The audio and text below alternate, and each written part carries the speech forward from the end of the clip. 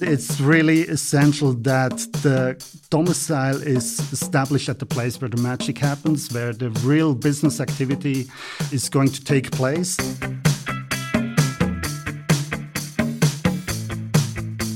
Welcome to the Swisspreneur Show, a podcast about startup stories and learnings from experienced entrepreneurs. Here's your host, Sylvan.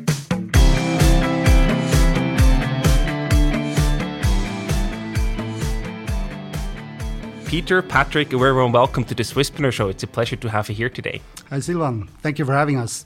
Great to be here. Peter, you are the team head of executives and entrepreneurs at UBS. And you, Patrick, are a tax expert at the wealth planning team in Switzerland, also at UBS.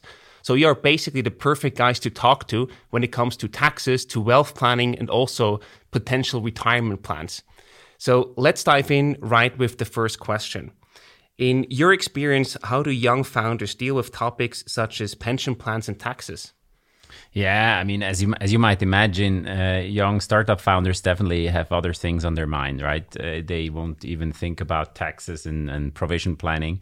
They have a business idea, they have a project they want to push forward. So when the banker typically shows up and says, you know, you should discuss the risk and think about what could happen in the future, that's normally not a very welcome topic, I would say.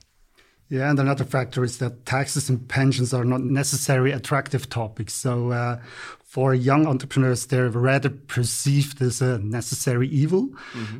But both factors are therefore quickly forgotten or postponed, continuously postponed. And in addition, in the past, usually these entrepreneurs, they didn't have to care about the topics. They were employed, and it was practically all done by the employer itself. So they didn't have to think about it. And once starting off yourself, you really take over the responsibility to really care about taxes, care about your pension fund and all these issues, and give them really the importance the topics need. Absolutely. In that regard, Peter, there are multiple ways how you can actually become an entrepreneur. What are the different options that you can choose from? Yeah, I mean, as Patrick just mentioned, there is the possibility that you actually kind of drop out from a corporate job where everything is organized. You have your fixed salary, you have your pension fund, and you don't even have to think about too much about these topics. But there is also the possibility to become an entrepreneur directly after your studies, something we see even more students becoming directly entrepreneurs. So founding your startup really depends on where you are in your life and what does it mean financially. Of course, there is, besides, founding your own company based on a business plan you have, there is also the possibility to buy an existing business, which means you need some existing cash in order to finance that. There are definitely different ways to become entrepreneurial. Yeah. So in that regard, Patrick, what influence does becoming an entrepreneur actually have on the financials, the taxes, and also the pension situation in such a case? Well, basically, becoming an entrepreneur means also tapping into your private funds and savings. And you really have to think about how you're going to proceed with a lower salary and so on in the future, what usually is the case, especially at the beginning. A stable salary and the pension fund are usually no longer just provided. So you really have to think, what does this mean for my private wishes, my private plans? And you have to be very aware of the impact. You want to add something? I mean, let's say, I think to become an entrepreneur, and both of ours are, and so we can't really tell, but I think becoming an entrepreneur also means, being eager and ready to take risks and actually to jump a bit into the cold water, leaving behind some of the security you have. I think it's finally this that in the future might bring you also the rewards for taking that risks in the early days. So without taking any risks, you will never become an entrepreneur. So you also have to take risks financially from that perspective. Yeah, exactly. And I mean, you've worked with multiple entrepreneurs, with multiple companies. From your experience, what are the important success factors or ingredients when you actually start out? What can make or break your successful startup? I'm not an investor, startup investor, so I might be the wrong person to ask. But what we also really see, it's team. So it's super important who you start your company with. We have seen companies with great ideas in growing markets. So they were actually ready, set up for success, but they weren't nicely set up as a team. They weren't aligned about their values, maybe, and they weren't diverse enough. So I think the team is super important, and maybe from a banking or tax perspective, or wealth planning perspective, you have to keep in mind where the founders actually stand in their life. Because if you have, for instance, a young founder who is, financially independent, lives in a small apartment, no big fixed costs, it might be easier to say, okay, let's bootstrap and keep costs low and income low. And there might be another person already having family, having a different bank background, might be important for this person to get already some salary. So you have to make sure where you stand and make sure you very early on discuss with the team on what you want to reach as a team. Yeah. Right. Maybe in addition, I think the team is not only relevant internally, it's one of the main points, definitely, but also look at your external team or the stakeholders. You can ask the very first questions if you have problems and so on. Who can you address to? And I see people like other entrepreneurs, consultants, lawyers, incubators, friends, family, and so on. These are very key to drive a business successfully into a next life cycle. Yeah, and you actually already mentioned it before, Peter, like the personal finances play a crucial role. They determine how much money you also need to earn as an entrepreneur to be able to finance your life, basically. What other role do personal finances play in that regard when you actually start a company? Because it doesn't only affect you as a person, but also your company potentially. Yes, of course. And that's why we also argue that it's super important to very early on have a business plan where you actually plan also the liquidity needs of the company, which is also the basis then for the financial requirements you have. And then based on this, you can decide, is it possible to actually finance this business with your own funds by what we call bootstrapping, where you use existing funds and maybe keep your salaries low in order not to bring in external investors. So you keep a large portion of the cake on your own. Or if there is early on a need already to bring in additional investors to make the company grow. So we believe the liquidity planning of the company in the first place, and then making sure it works out with your private liquidity is super important. And here again, the founders might have different starting points from a financial perspective, and that's where you have to make sure the company participation stays in line with the power also of these founders who bring their brain to the table. Yeah, and if you need a business plan for the company, you definitely need a kind of a business plan for your private side as well.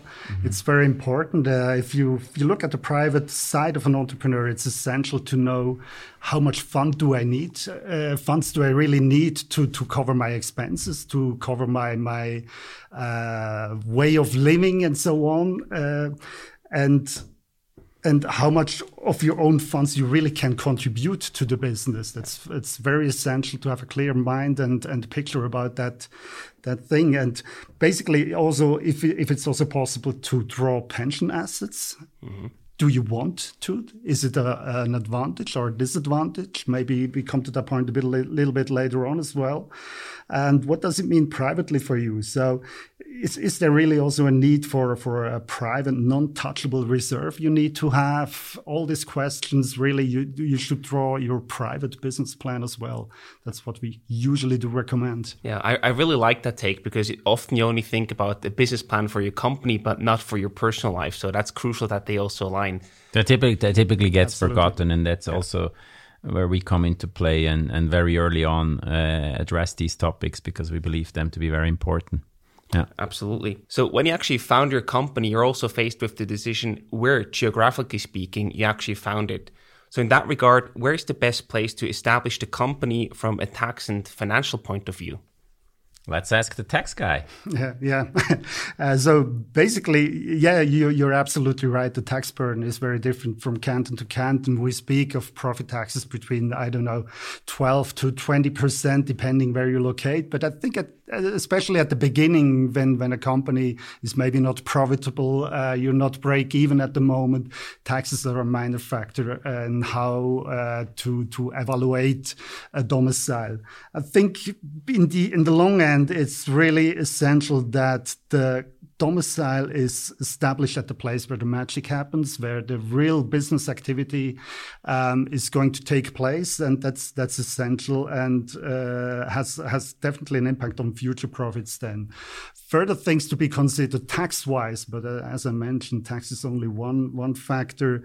Is especially, for example, research-intensive companies. They can maybe claim their expenses for research against the profit tax, which might be a big topic in the future. And for example, the corporate tax reform gives you certain advantages or disadvantages, and they vary from canton to canton. So it's wise to choose wisely, in my opinion. Yeah. So do your own research, basically, do your homework. Exactly. And of course, it's always possible to change domicile, of course. So if you start up at your own cellar, basically, and then you move on from place to place, you can change domicile anytime within Switzerland. So there's no big issue.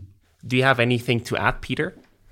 Yeah, I think, first of all, it's interesting to hear that the tax guy says that taxes are not that important, but I think he's right. Very early on, it's much more important that you get access to talent.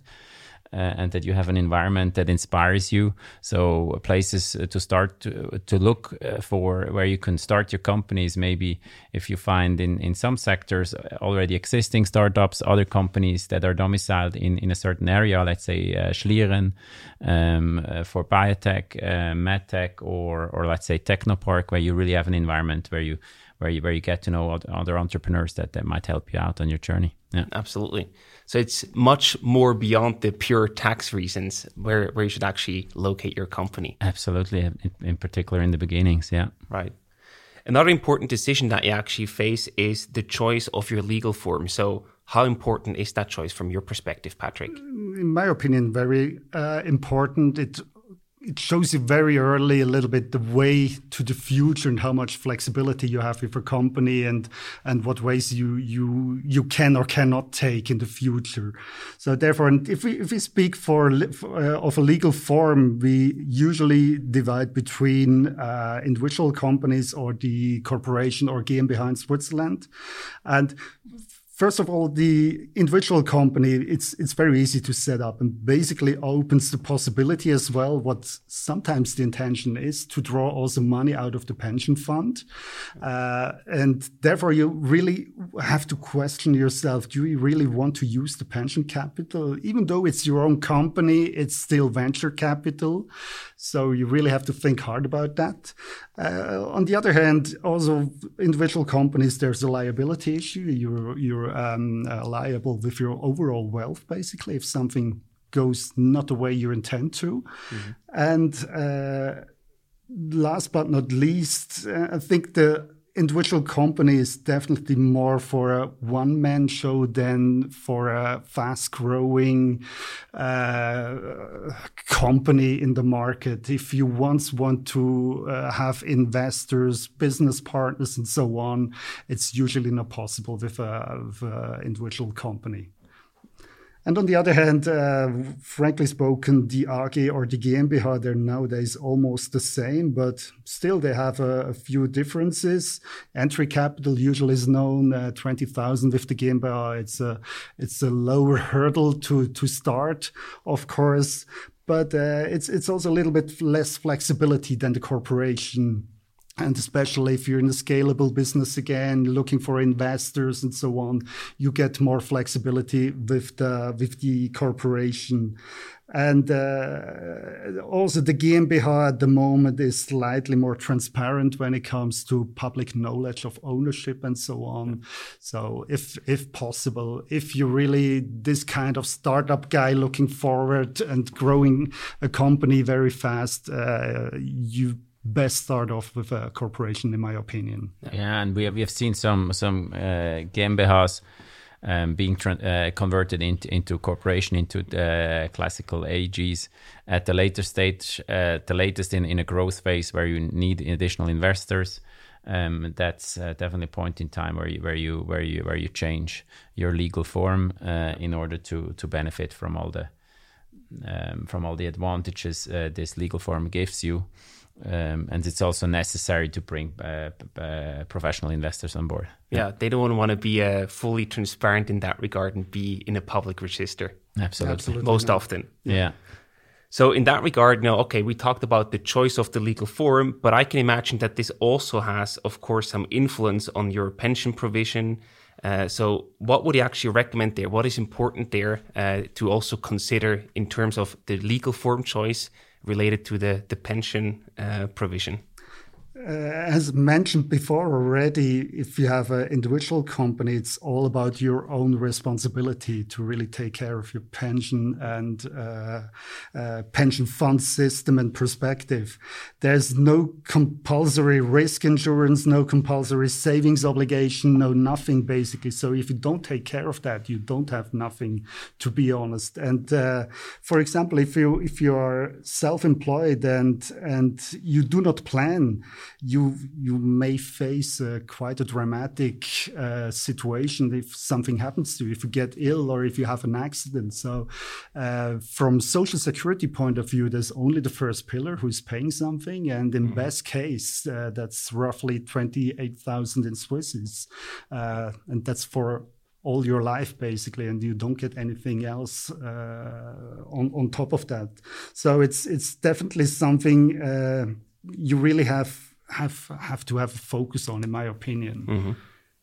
So it's definitely, you still have some safety nets, but they are much weaker than with an AG or GmbH. Absolutely, and with the AG, of course, a lot comes on the mandatory part. So exactly. you're the employer of your own company, basically. But with the law, you're obliged to have certain,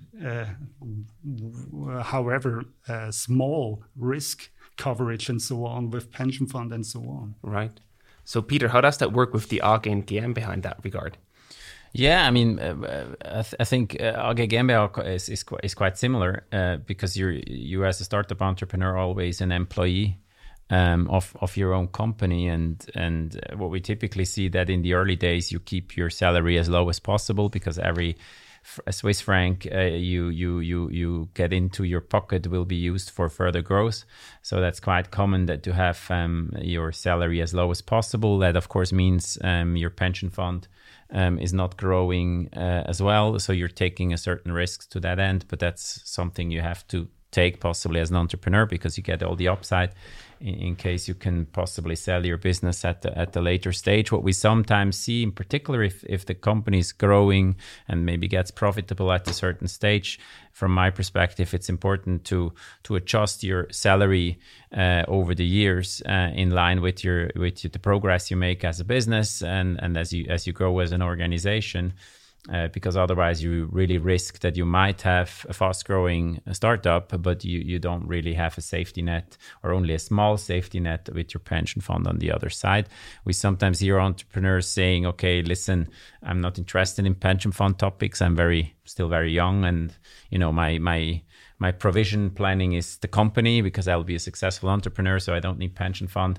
That's something we hear quite often. That can go very well, but it can also go quite bad.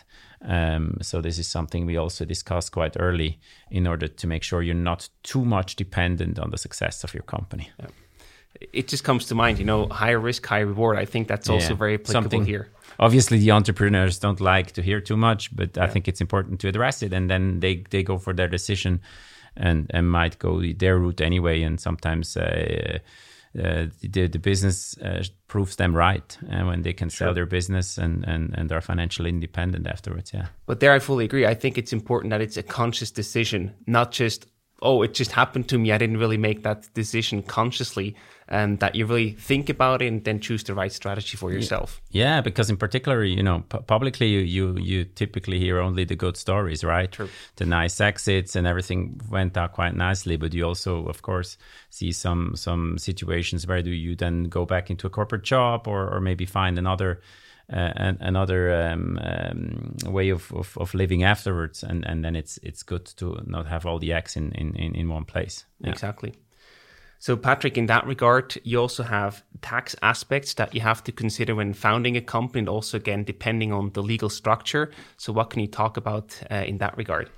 It's quite a difference if you have an individual company or corporation, also tax-wise.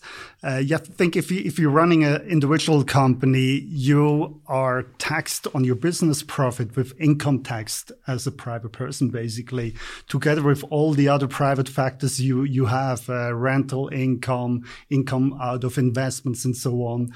So it might be at the beginning quite interesting, especially if you in a ramp-up mood producing losses, so you can deduct them against the other income. Of course, that might be attractive, and that's technically speaking, there's only one tax subject. And that's completely in contrast to the corporation or the GmbH, where the business result, they are taxed individually with profit taxes within the legal entity. And the income taxes, they may arise if you draw a salary, of course, or if you pay out dividends into your private wealth, then the income taxes are kicked in. And that's in my opinion, the main difference, of course, in taxes. Got it. And I'm sure you also have something to add here, Peter, with your experience. Yeah, I mean, I think from an entrepreneurial perspective, the most important thing is really if you plan at some point in time to potentially sell your company and your business. And there is, of course, the benefit of tax-free capital gains. And if you have an AG and you sell the corporation, then you can benefit from tax-free capital gains. If you have an individual company, for instance, then when you sell the business, it's fully taxed. So you definitely get the benefit from the Swiss tax systems here. Yeah, absolutely. That's a very important point to consider, which you cannot just change last minute when you're about to sell the company. That doesn't work. Nope. No, definitely not. You definitely have to think at least 5 years ahead if you start off with an individual company. Otherwise, it doesn't work. So these topics, they all sound pretty complicated, but I think you gave us a very good overview. But still, people might be a bit overwhelmed and say, hey, what kind of help and support should I actually look for at the beginning to get that right? What can you recommend in that regard? Yeah, I mean, what we discuss a lot now is about legal form and taxes, and I definitely think having a good lawyer is of importance when you speak to maybe more seasoned entrepreneurs who have made their way already. When they look back, what they typically tell us that you shouldn't save money on the law firm side. So it's definitely worthwhile to look out for a good startup lawyer who knows the game. Then obviously it's important to have the insurance in place, and then of course you need a good banking partner. So that's why we also, as a UBS, focus on young entrepreneurs. We have our UBS Start Business, which is a landing page for all startuppers, where they get in one platform an ecosystem of different solutions, not only actually banking services but also additional services. So I think there are lots of people that along the journey will become more and more important. But I think it's important to choose very early on the right partners. In particular, if you have in mind maybe to grow internationally, to scale the business, to make sure you already have a partner with you that can go with you, maybe possibly also abroad. Yeah, absolutely. So that's actually a good keyword, growing company. So now we talked about the early days, the beginning, the foundations of your company. But now the company is growing. We have more revenue. We have more employees. What sort of tax implications does that have on my company, but also on me on a personal level, Patrick? With the success of a growing company, usually the first tax issue that pops up privately for the entrepreneur is the wealth taxes. Market value brings tax value, and that ends usually in a higher tax burden or wealth tax burden here in Switzerland. Among other things, as you know, the entrepreneurs have to pay the wealth taxes on the value of the company, and it's sometimes hard to establish the real value since we do not have stock exchange prices for a non-listed company. And therefore, the authorities, they evaluate the company usually using a formula of a capitalized earnings value and the net asset value due to that lack of market price. But the implication of, for example, if an investor is coming in a financing round, what is the implication of that? Is that a relevant market value for tax reason or not? That's a big discussion we had in the past.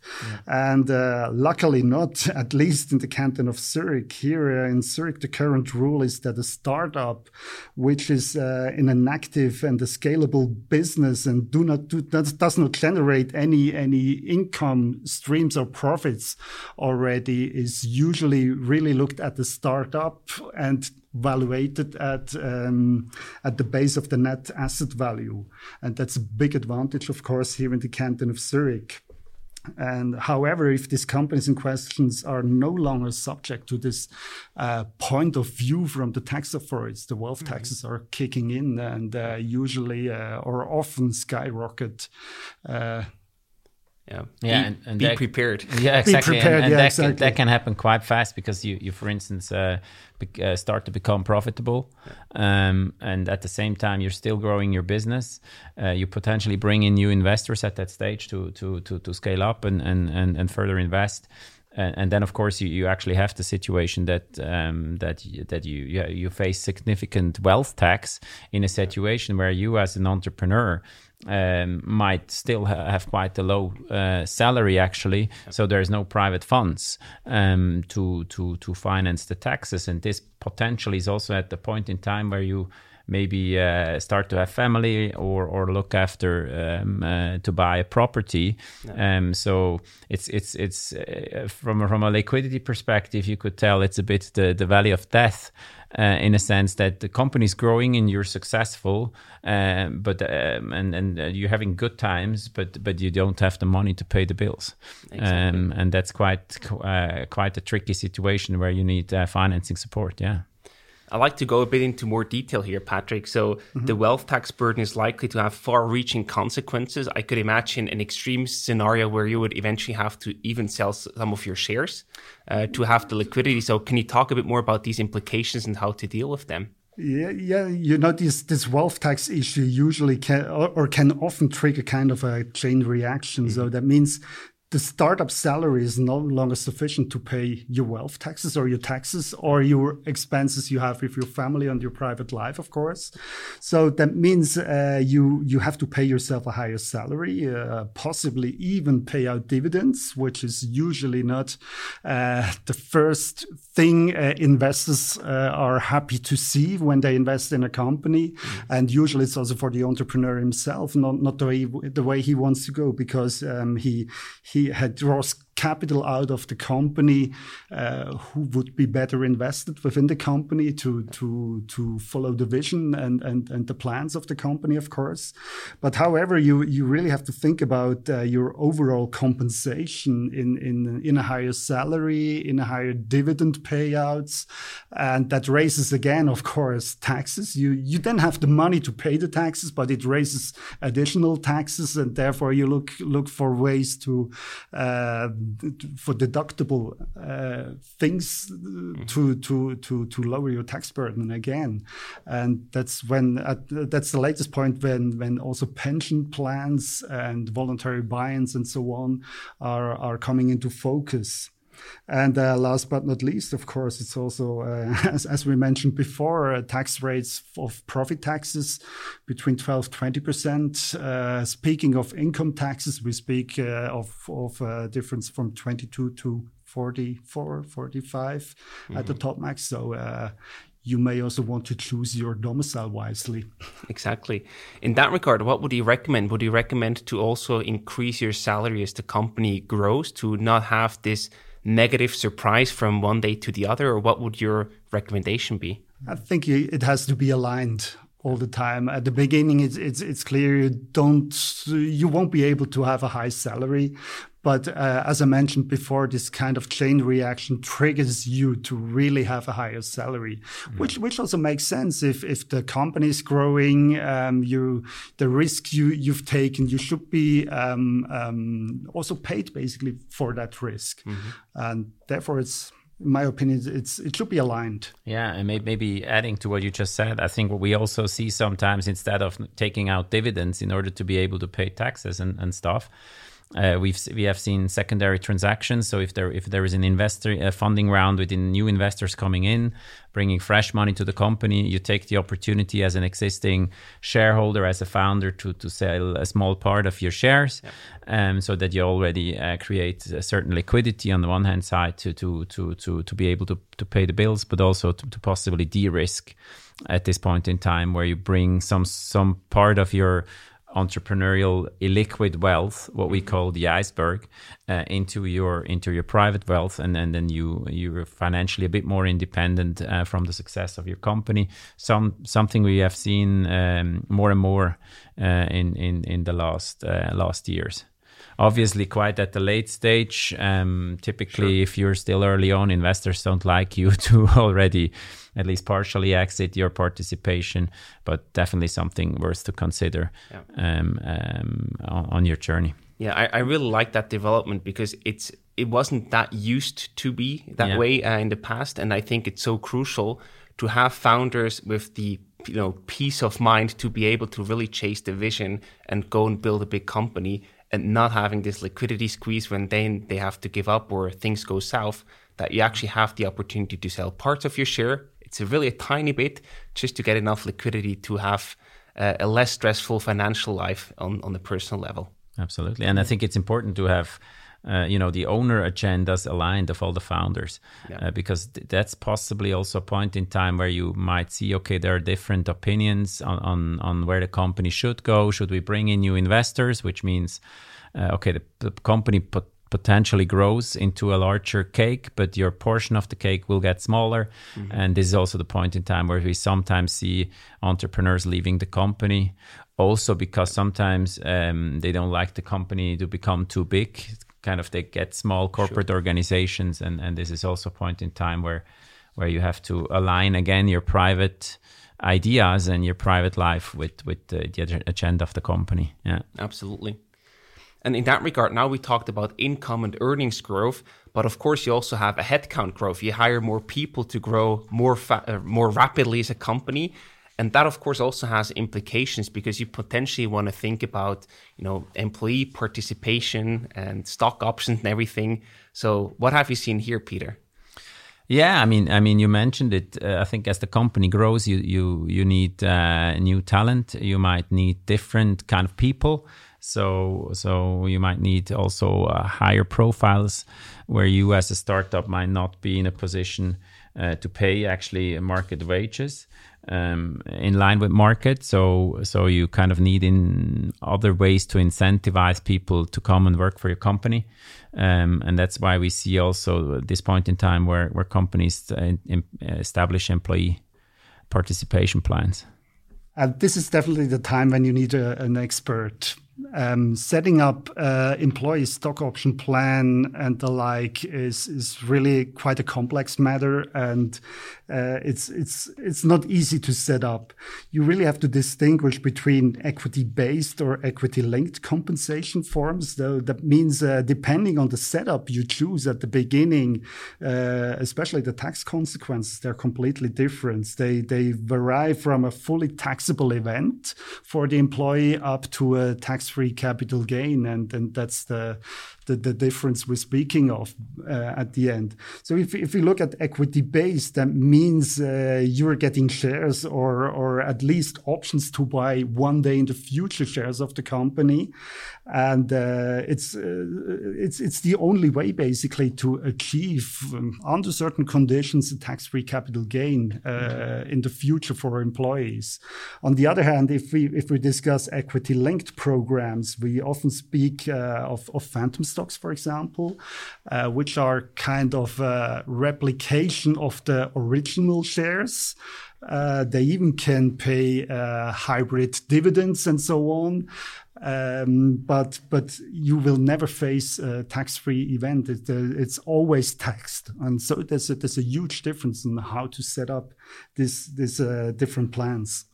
Yeah, I think we'll do like an episode just about that topic to really go into the analysis about what makes sense and what doesn't. Yeah, absolutely. So now you grow the company, and also the size of the company changes. Obviously, the question of the role of the founders also arises. And what observations do you make here, Peter? Yeah, I mean, it's a very good question. Sometimes you see that the founder or the founders who might have been,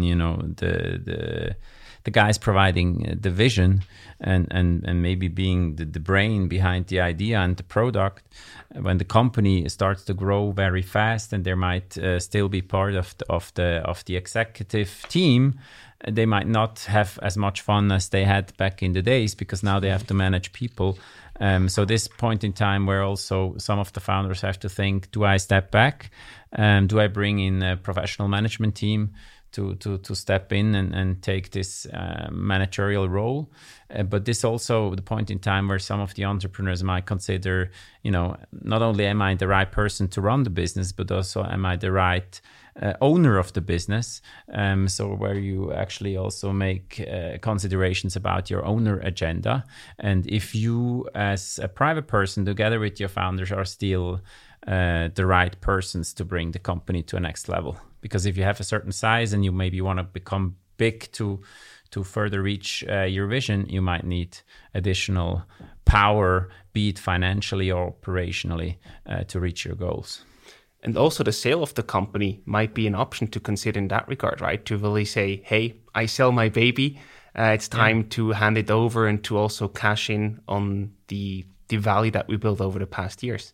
Yeah, that might be a result of that discussion where you realize, okay, maybe I'm not the right owner anymore. Mm-hmm. But what we also see sometimes that this happens quite out of the blue, right, where you get someone just popping up and making you an offer where you didn't really expect to happen.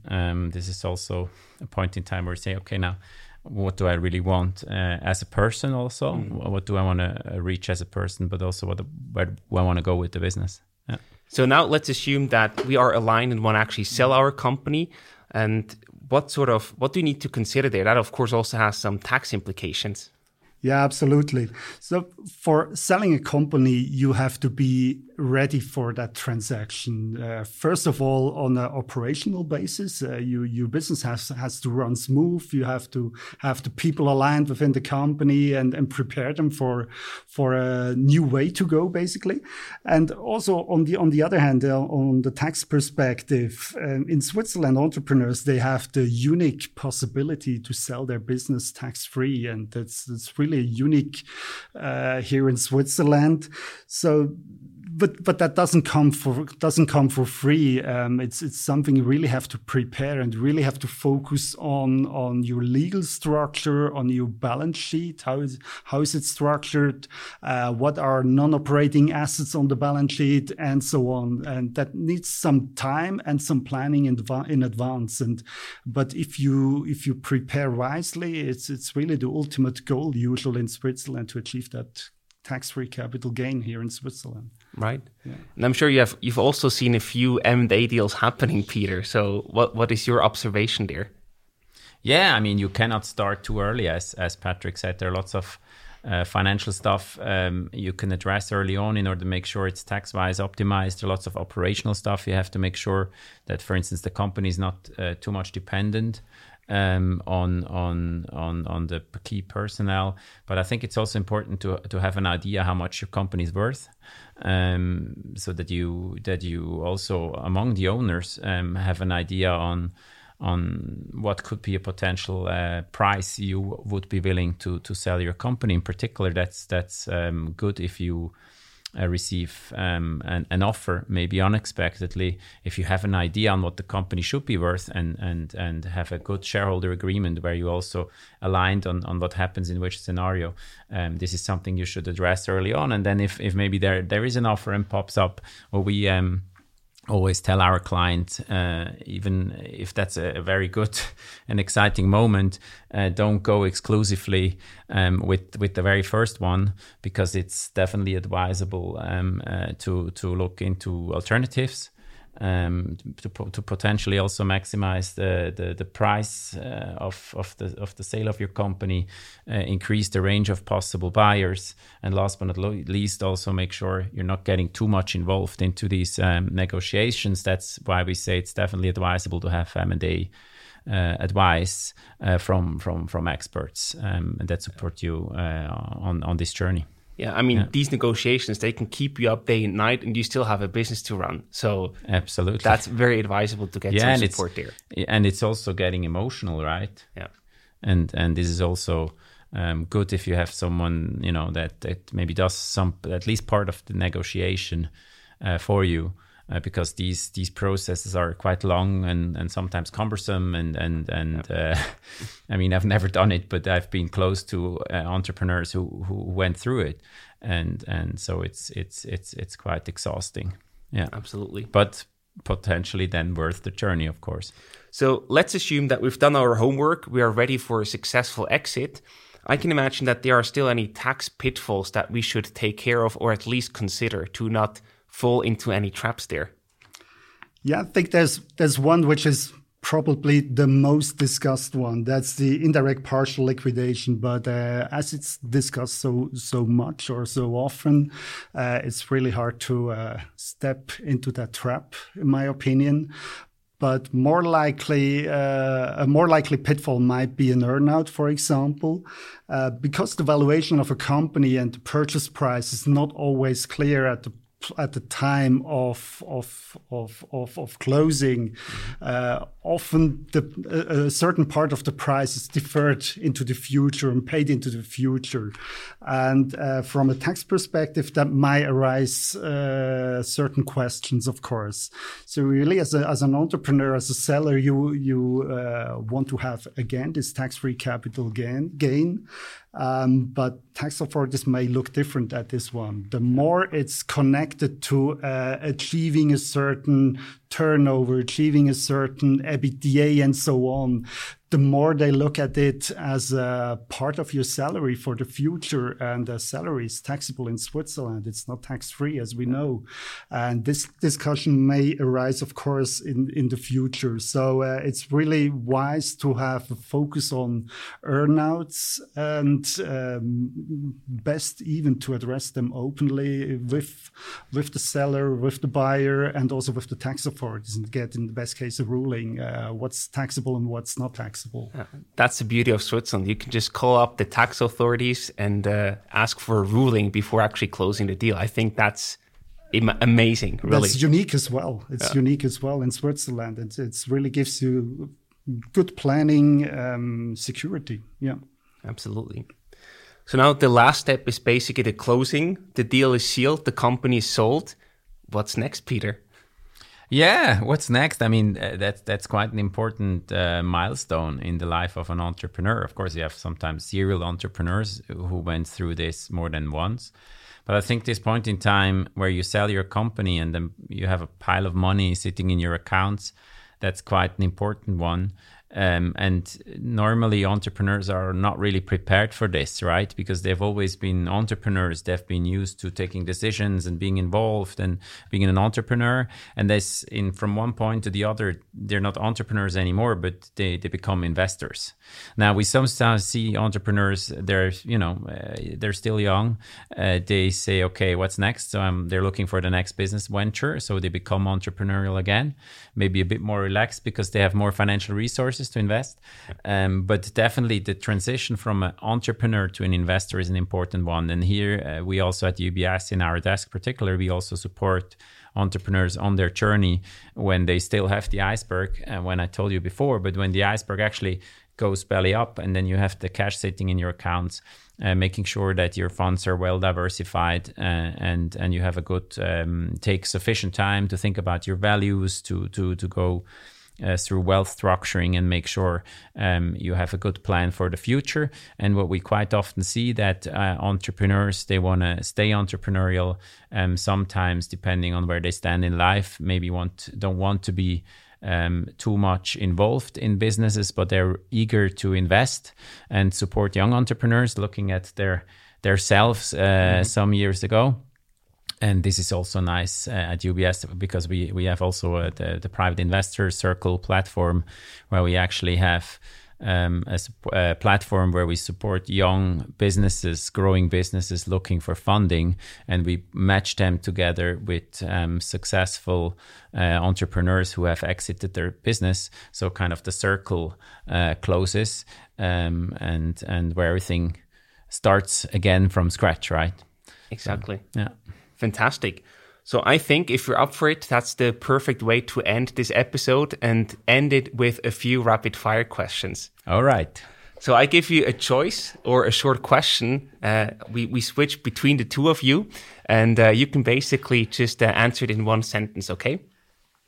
So the first one for you, Patrick, sole proprietorship or an AG? AG, definitely. Clear choice.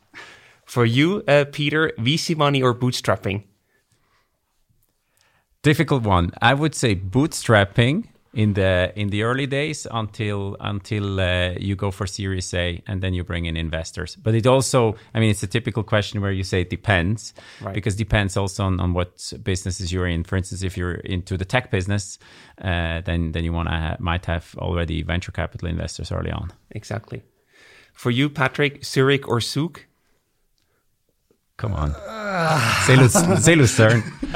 Lucerne. That's where the heart wins. That's fair. we let that count. That's okay. Okay. And for you, being the biggest fish in Switzerland, the number one here in the local market, or being a smaller fish in an international market? Being a small fish in an international market, I would say. Okay, fair point. And for you, how many hours of sleep did you get last night, Patrick? Around 6. Okay, fair point. Yeah. And one last point for investment decisions. What would you rather buy, Bitcoin or cryptocurrency in general, a stock ETF, or invest in a startup company? I would go for a mix of it all, but definitely not too much of Bitcoin. I would rather focus on ETF and startups. Fair point. Yeah. Cool. So Peter, Patrick, thank you so much for stopping by. It was a pleasure talking to you, and all the best with the interesting cases and cool entrepreneurs that you're actually helping and supporting along the way. Thank you. Thank you.